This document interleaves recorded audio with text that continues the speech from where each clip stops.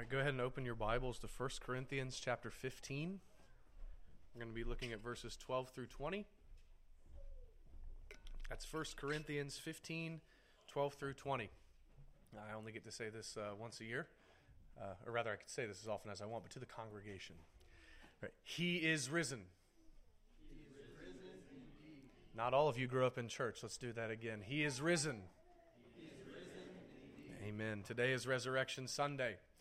On this day, nearly 2,000 years ago, our Lord Jesus rose from the dead.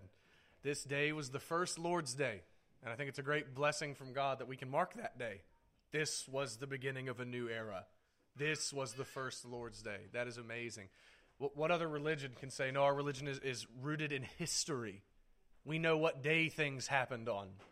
What a blessing it is for us. This day changed the world forever. For on this day, our Lord was publicly vindicated and declared righteous by God because he is righteous, and the hope of every sinner who would ever be saved was made manifest in him when he burst forth from the grave. And this we declare in faith, with no embarrassment or shame whatsoever. Let the world mock us. Let them say it is not possible. Let the infidel, atheist, and unbeliever rail all they want. We don't care. Why? For he is risen. God has done it.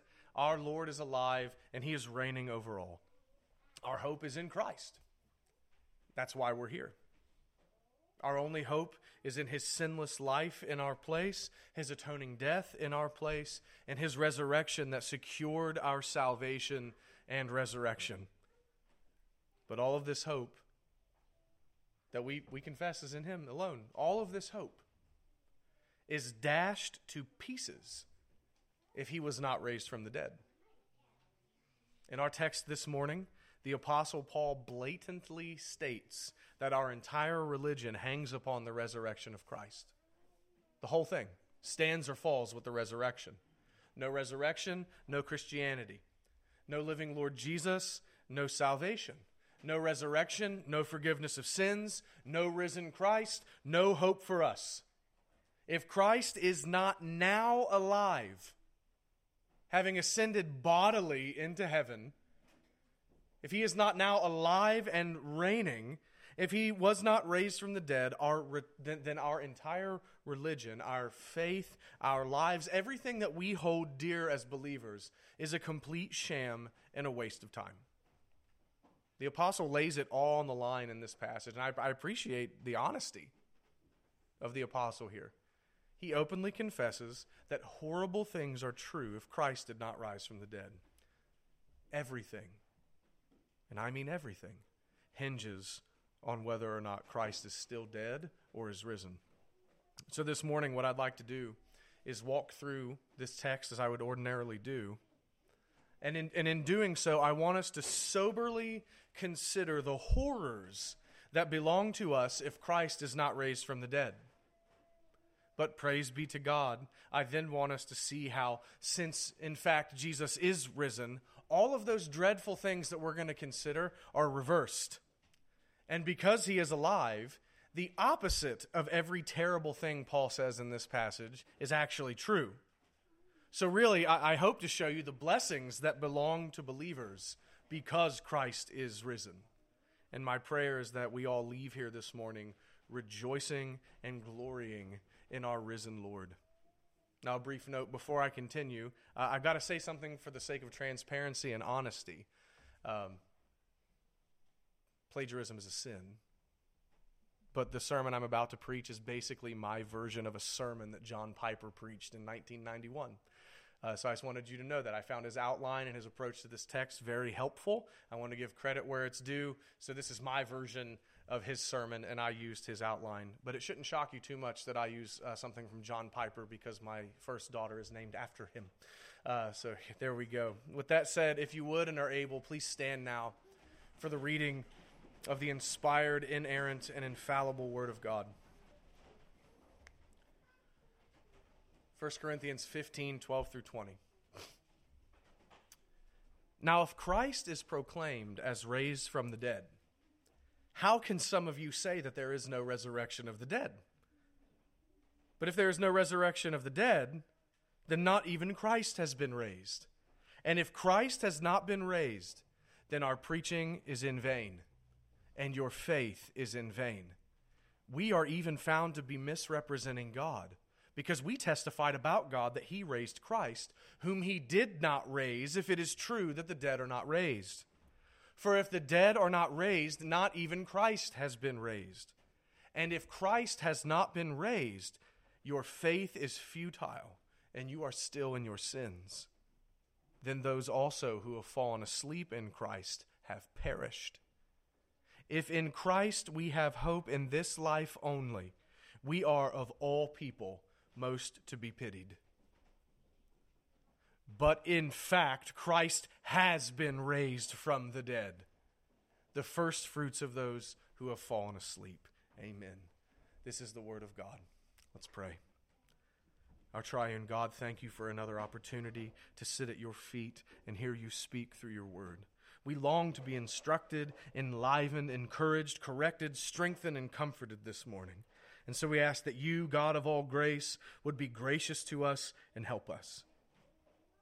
Show the believing the blessings that belong to us in Christ Jesus our Lord. And if there are any unbelievers present, warn them of what curses belong to them unless they come to Christ in faith. Have mercy on each one of us and give us all what we need. And God, I believe what we need is a sight of the crucified, dead, and risen Lord. Work in us today by your word and spirit and do your most holy will. We ask these things in Jesus' name and for his sake.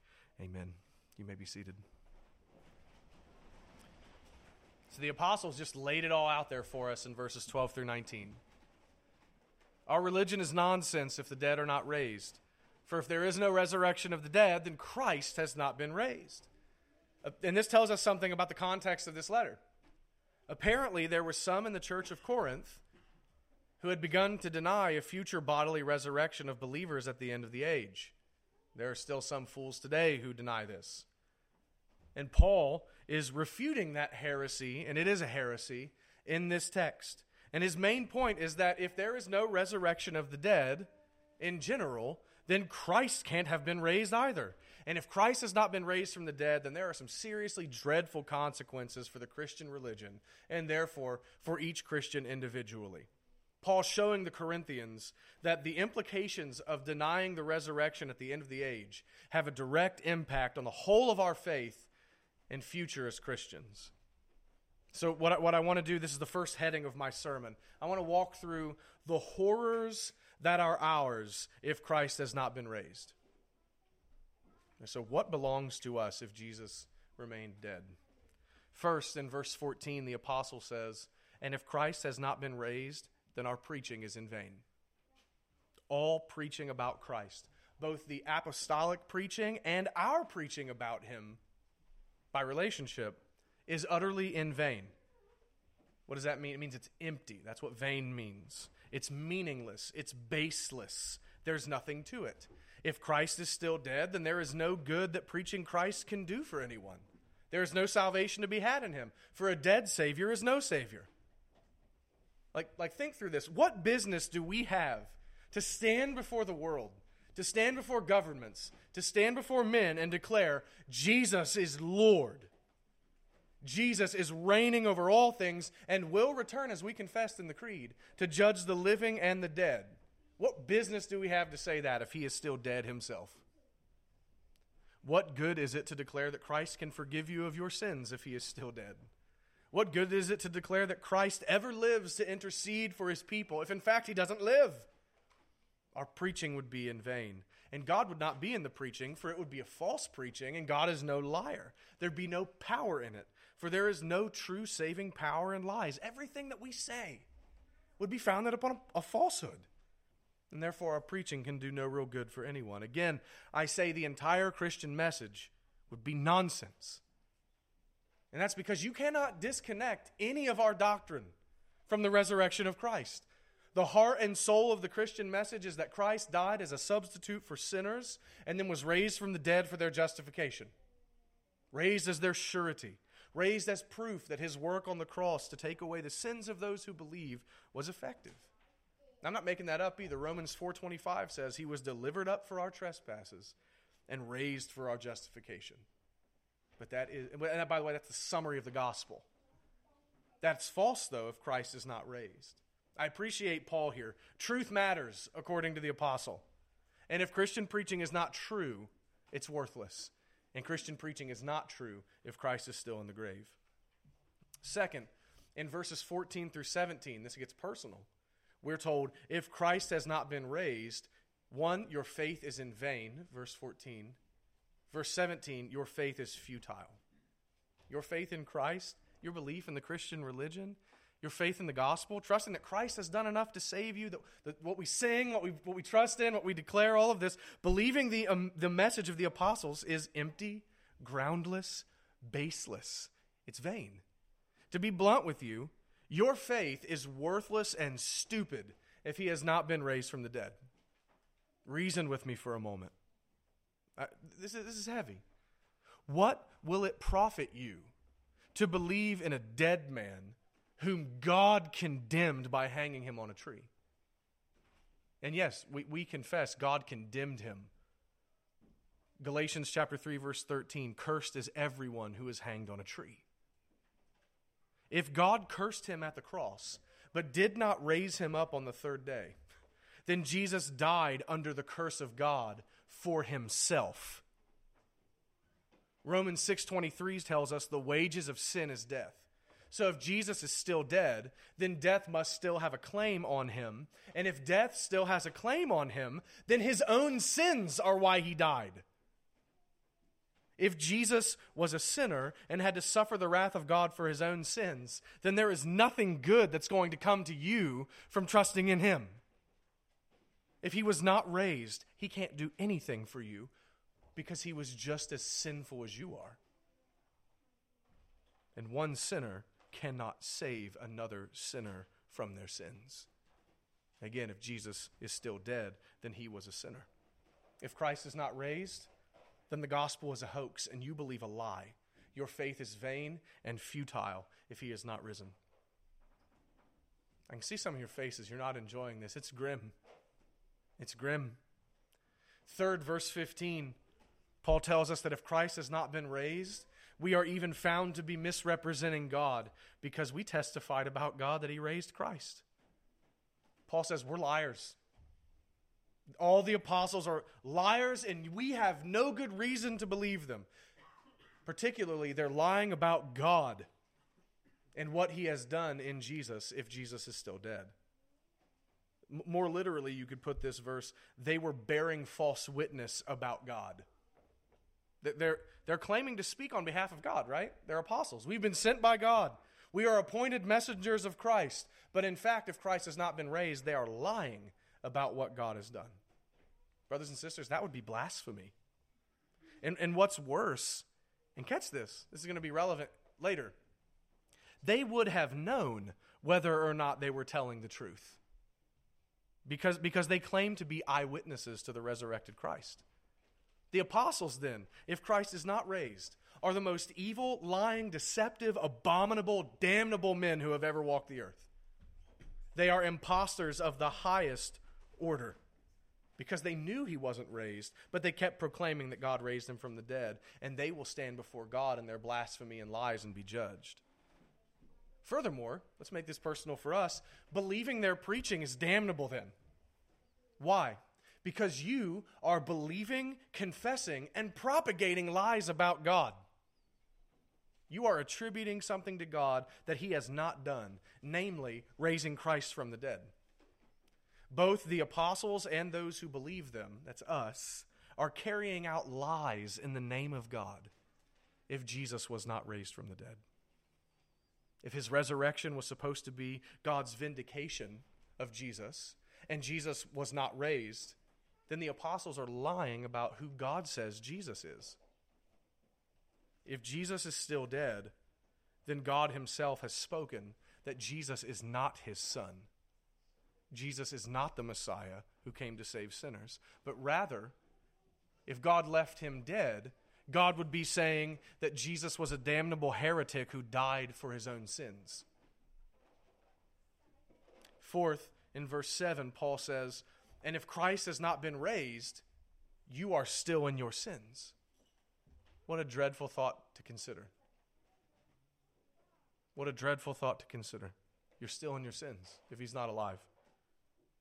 As I've said already, if Christ is still dead, then he died for his own sins like every other sinful man. And that means that his death can do nothing for you. There is no forgiveness of sins for you. There is no second Adam. There is no new covenant in his blood for the forgiveness of sins. His death did not save you or make atonement for you if he is still dead, and so you must still be dead in your sins before God and headed to hell because of them. The wages of sin must still be paid, and you will have to pay them. The wrath of God still abides on those who believe in Christ. You are hopeless and guilty and damned in the eyes of God. If Christ has not been raised, then Romans 8, chapter 8, verse 1 gets reversed and would now read like this: "There is therefore now nothing but condemnation for those who are in Christ Jesus." Fifth, Paul tells us in verse 18, if Christ has not been raised, then those who have fallen asleep in Christ have perished. Those who died trusting Christ to save them are lost. They're lost. They've perished in their sins. In the most ultimate sense, they are gone. They are damned. They died believing a lie about God and Christ, and so they died in their sins, and dying in their sins, they are now in hell. They did not enter heaven upon their deaths, and they will not be raised to eternal life in glorified bodies on the last day. Rather, there is no future hope for them of any kind. They are lost. Your parents, your grandparents, your friends who died in Christ are damned if Christ is not raised from the dead. Every single Christian you've ever heard of or read about or met who has died deceived if Christ is not risen. Lastly, the apostle says in verse 19, if in Christ we have hope in this life only, we are of all people most to be pitied. If Christ has not been raised, then our hope in him is only for this life, and that is no hope at all. I want you to think about this. All that you've suffered for Christ is worthless. All you've denied yourself, and every Christian must deny himself. All you've denied yourself, all you've endured as a Christian, all the mocking, all the pain for his sake, all of it has been for nothing. There is no reward in the life to come. This life is all you've got, and since you're still in your sins, hell is what comes later. There is no salvation for you, and so we are of all people most to be pitied. We've been fooled. We're wrong. We've wasted our lives to the highest degree. If our hope is only in this life, as Paul goes on to say, then let us eat, drink, and be merry, for tomorrow we die. But we haven't done that, have we? We haven't obeyed eat, drink, and be merry, but we've denied ourselves. We've been fooled. To paraphrase Matthew Henry, if Christ has not been raised, then it would be better to be anything but a Christian. We've been whistling in the dark, oblivious to the fact that we've believed and devoted our lives to a lie that only made life harder on us. Brothers and sisters, if Christ has not been raised, then these things belong to us. If Christ has not been raised, we are wasting our time here today, and I can think of a lot better things to do on Sunday. If Christ has not been raised, there is only dread and terror and horror for us. How awful it is. I have not enjoyed this first portion of the sermon. How awful it is to consider a world where Christ is still in the grave. Now, having seen that, look at verse 20. But, stop there. But, there's a contrast coming. A glorious, blessed contrast. All that has been said to this point is dreadful and terrible. But, says Paul, There's a glorious turnaround in this verse. But, in fact, Christ has been raised from the dead, the first fruits of those who have fallen asleep. I love this verse. He says, in fact. Catch that. Hold on to that. This is something only our religion can say. But in fact, it is a fact that Christ has been raised from the dead. No more ifs, right? The apostle is done with ifs. No more. He's moved away from dreadful hypotheticals, right? If Christ has not been raised. He's like, I'm done with ifs. I'm moving on to revealed, attested to historical fact. And that fact is this: Christ has been raised from the dead. God had promised in the Old Testament that his Christ, his Messiah, would come into the world, die, and be raised from the dead. Psalm 16, verse 10. For you will not abandon my soul to Sheol. That's the realm of the dead. You will not abandon my soul to Sheol, or let your Holy One see corruption. That's about the Messiah. The Holy One would not remain dead. After prophesying the Messiah's death to take away the sin and guilt of God's people, Isaiah says this in Isaiah 53. He shall see his offspring. He shall prolong his days. The will of the Lord shall prosper in his hand. Out of the anguish of his soul, he shall see and be satisfied. And the only way for the Messiah, who was crushed to death by the Lord, the only way for him to see his offspring, prolong his days, and be satisfied with his work is if he lives after dying. God had promised in the Scriptures that the one he would send into the world to save sinners would die, but that he would rise from the dead. And here is the declaration of God himself concerning Jesus Christ. Here is what God himself has said, right? What he had recorded in his holy word concerning Christ. Luke 24. But on the first day of the week, at early dawn, they went to the tomb, taking the spices they had prepared, and they found the stone rolled away from the tomb. But when they went in, they did not find the body of the Lord Jesus. While they were perplexed about this, behold, two men stood by them in dazzling apparel. And as they were frightened and bowed their faces to the ground, the men said to them, why do you seek the living among the dead? He is not here, but has risen. Praise God. And this is what God has said. This is what God has said. This is what he inspired by his Spirit to be recorded concerning his only begotten Son, the Messiah, the Lord Jesus Christ. He is not here, but has risen. God has spoken in his word, and God says that Christ is risen from the dead. Do you believe him? More than this one place, though, God had it recorded in all four Gospels that Jesus is risen. The apostles, his apostles, saw the resurrected Christ and recorded what they saw. In John chapter 20 and 21, we read about how Jesus met with his disciples, how they touched him, how they ate with him, how they spoke with him after he was raised from the grave. He is alive, and the apostles are his witnesses. There were multiple appearances of Christ after his resurrection, particularly on the Lord's Day. The Word of God declares this to us. God himself has spoken concerning the resurrection of his beloved Son. And the apostles themselves, not only in written word, but in proclaimed word, attested to what they had seen. In Acts chapter 2, verses 32 and 36, the apostle Peter, speaking on behalf of many, said this, this Jesus, God raised up, and of that we are all witnesses.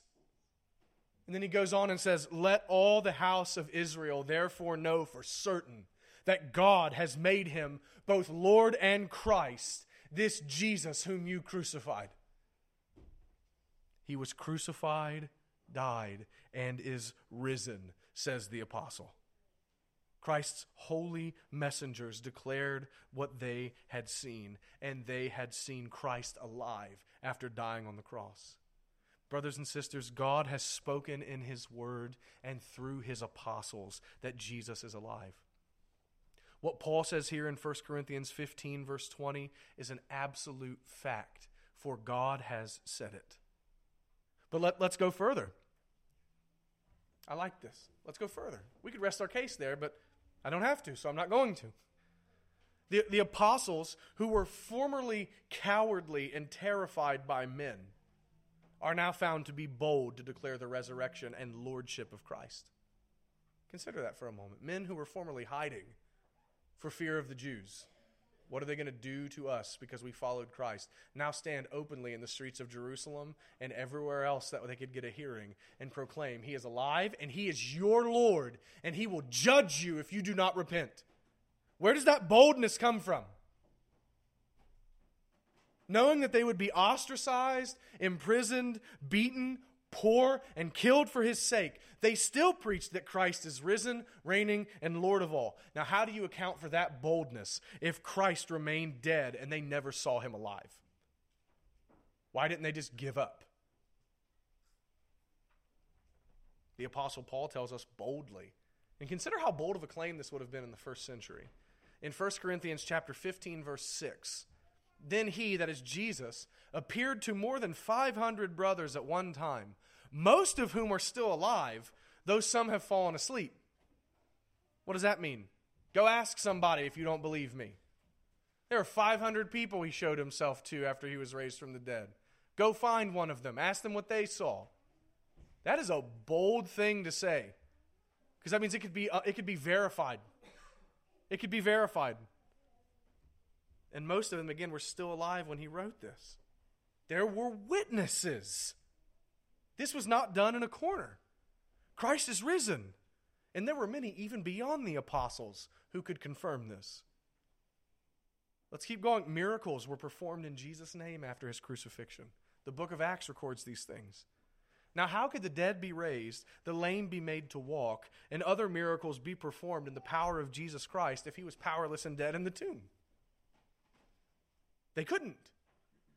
But they happened. So He is risen. Consider also the changed lives for those who came to believe on Christ. Right? Consider how Christ changed Paul from an enemy of the church to the greatest preacher that the church ever saw.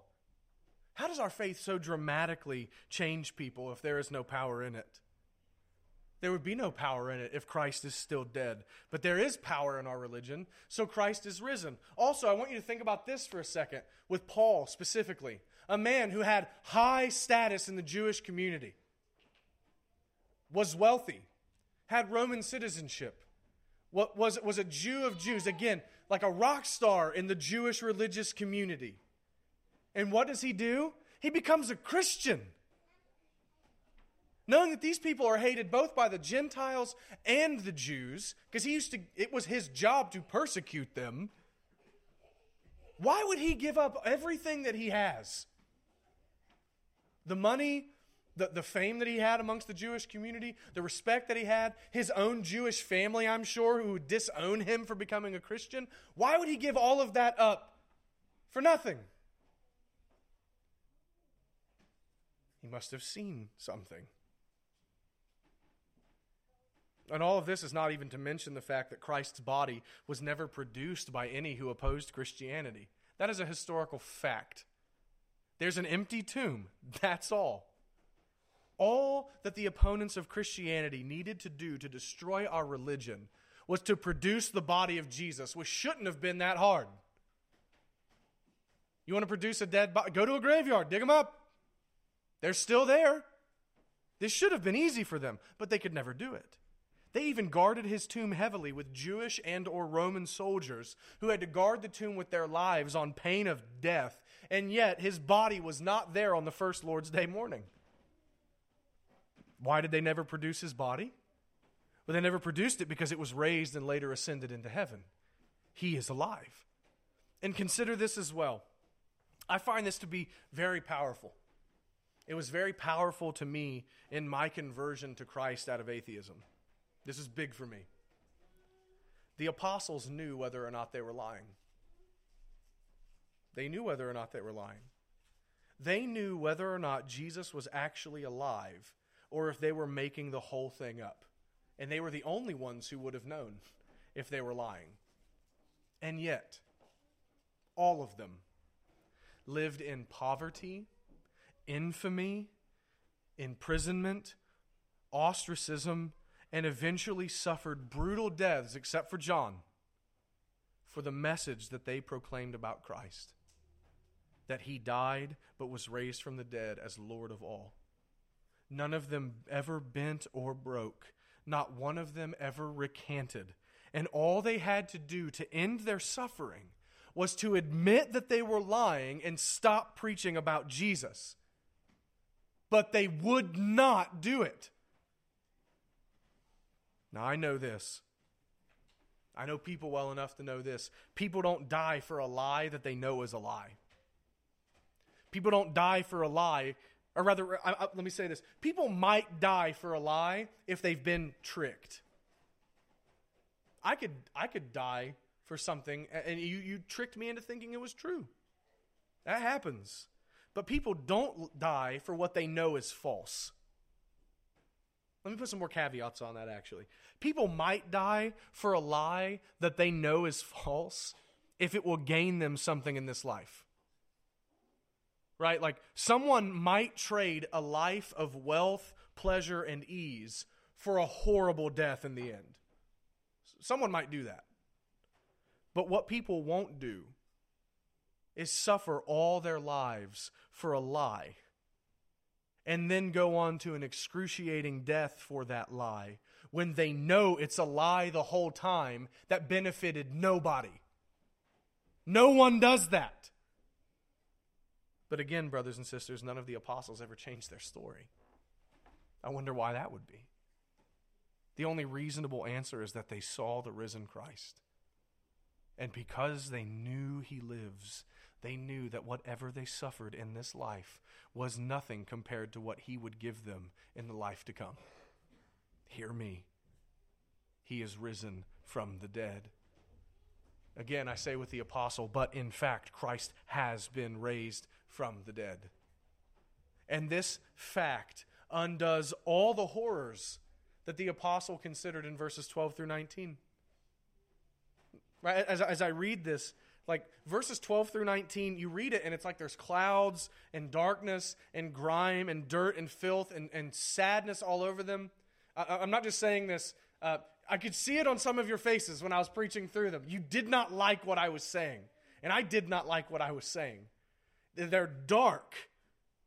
But then you get to verse 20. And it's like light and cleansing water begin to flow from verse 20 up to the rest of the verses. And the negative words begin to rearrange themselves, and they become positive statements for the one who believes. And everything becomes clean and bright and full of joy and hope for those who trust in Christ. So let's now consider the blessings that are ours because Christ has been raised. All of the negative hypotheticals in verses 12 through 19 are now changed into positive facts for the believer. The horrors are undone and blessings become ours. So let's consider them. First, since Christ is risen, you are no longer in your sins. You're just not. His resurrection from the dead was his vindication. God declared him righteous when he raised him from the dead. You ever consider that? His resurrection was his justification. Not justification as in like whenever we, though we are sinners, need to be justified and declared righteous in God's sight. But his resurrection was God declaring him that he is righteous because he is. His resurrection was his justification. Death had no legitimate claim upon him, for he had no sin, and so death had to give him up. In his resurrection, God put his seal on Christ, his claims, and his cross work. God declared Christ is righteous in his resurrection, and this means that his death was not for himself. His death was substitutionary. He who knew no sin became sin for us. That's why he died. That's what his resurrection declares. Oh, it was not for himself, but it was for others. It was for others. His death was to satisfy the wrath of God that stood against us for our sins. And again, his resurrection was his justification.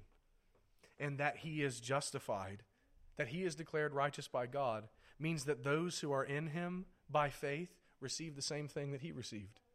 Justification. Since he was justified, so are you. All our sins are forgiven because Christ is raised from the dead. His death was for us. Our sins have been taken away. They have been paid for by him, and his resurrection is the proof for us. You are not in your sins. Second, this leads us to the next blessing. Our faith in Christ is therefore not foolish, but well-founded. Romans 1:4 says this, Jesus was declared to be the Son of God in power according to the Spirit of holiness. How? By his resurrection from the dead. He is the Son of God. He is God incarnate. He is the Messiah. He is the Savior. He is everything that he said that he is. How do I know that? Because he was raised. He was declared to be the Son of God in power. It was the vindication of Christ. He is the Son of God. So then I ask, to whom else will we go? Who else are you going to turn to? Who else is there for you to trust in? Who else can save you from your sins? Nobody. There is no other Savior.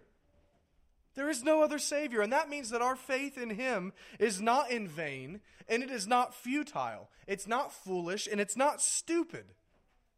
Our faith in Christ is founded in the very act and declaration of God in his resurrection. Let me ask you this. To what higher court are you going to appeal to?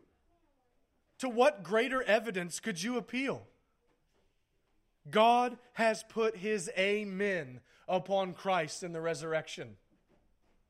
I heard a preacher say this once. At the cross, at the end, Christ said, "It is finished." And on the first Lord's Day, God said, "Amen."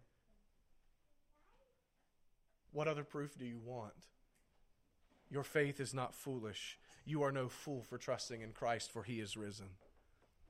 The third blessing for us is that the apostles' words are true, and our preaching about Christ is not in vain, but is life for sinners.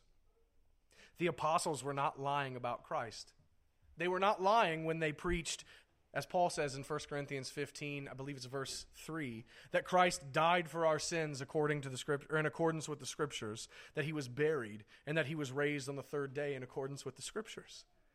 They weren't lying. That is absolutely true. So since they are not liars, but are chosen messengers of the Lord Jesus Christ and the foundation of the church, we must listen to all that they said. Their preaching is not in vain. We're not dumb for believing them. Rather, by God's grace, we are the wisest people in all the world. For Jesus is risen and Lord.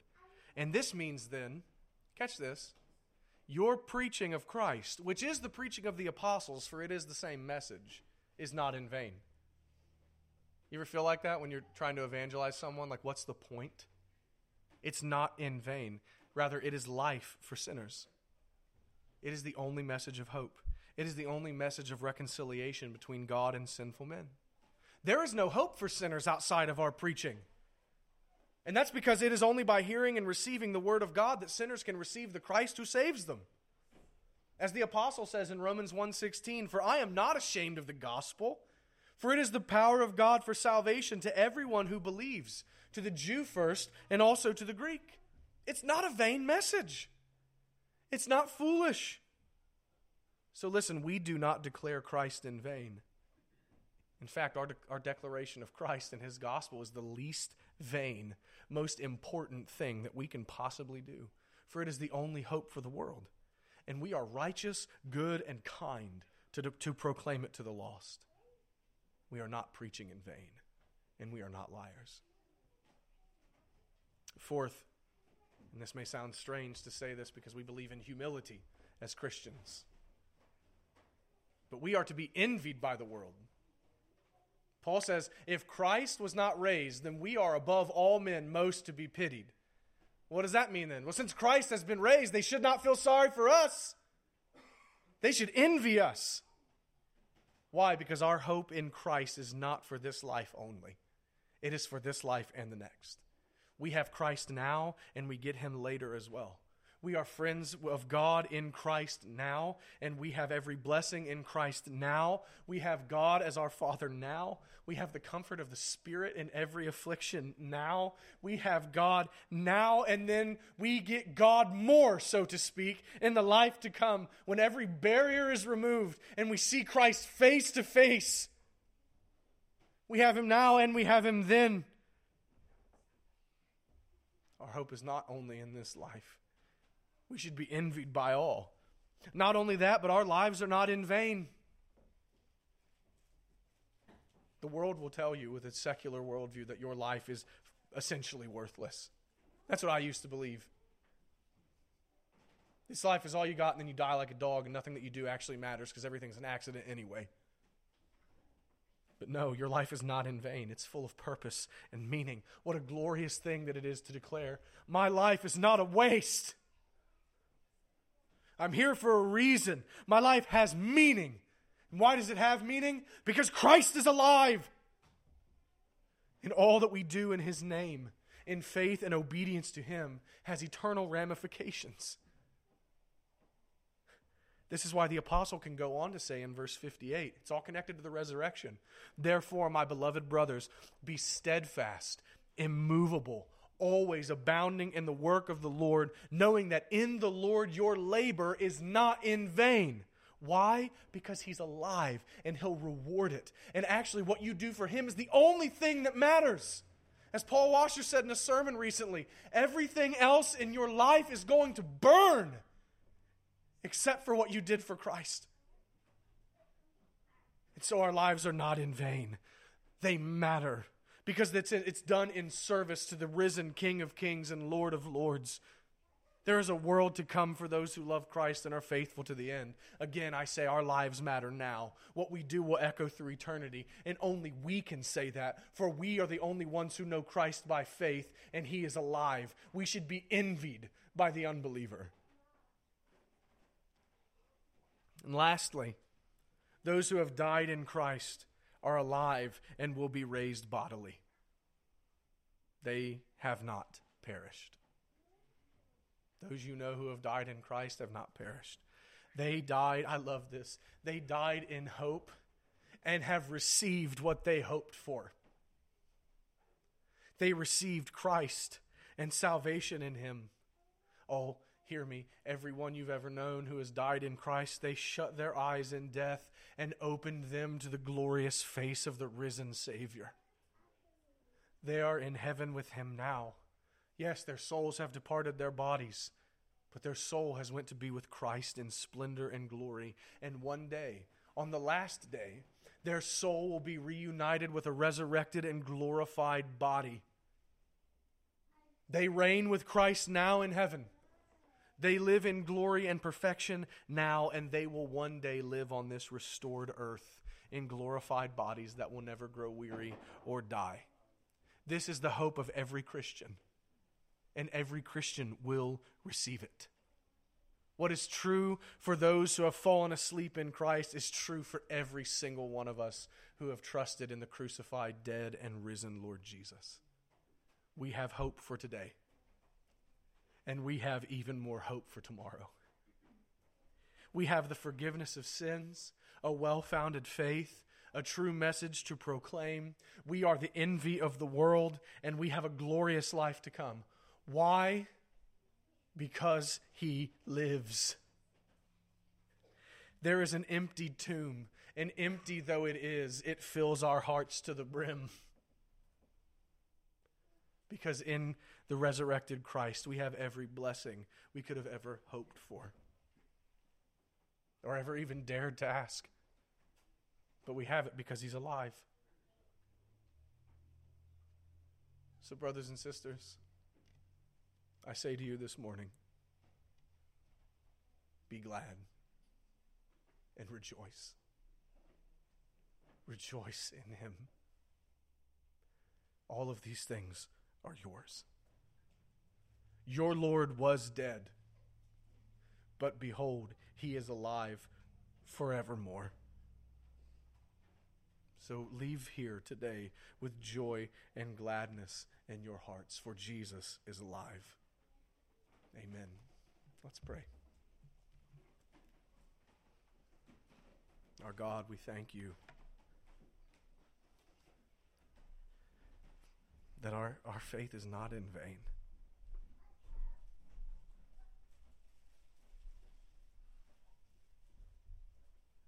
We thank you that our Lord is risen. God, I pray that you would seal this reality to our hearts and give us joy and peace in the midst of the greatest difficulties of life, to know that we don't ignore this world, but that we're living for something greater because Christ is alive. Thank you for the hope that we have in him. We praise his name. Amen.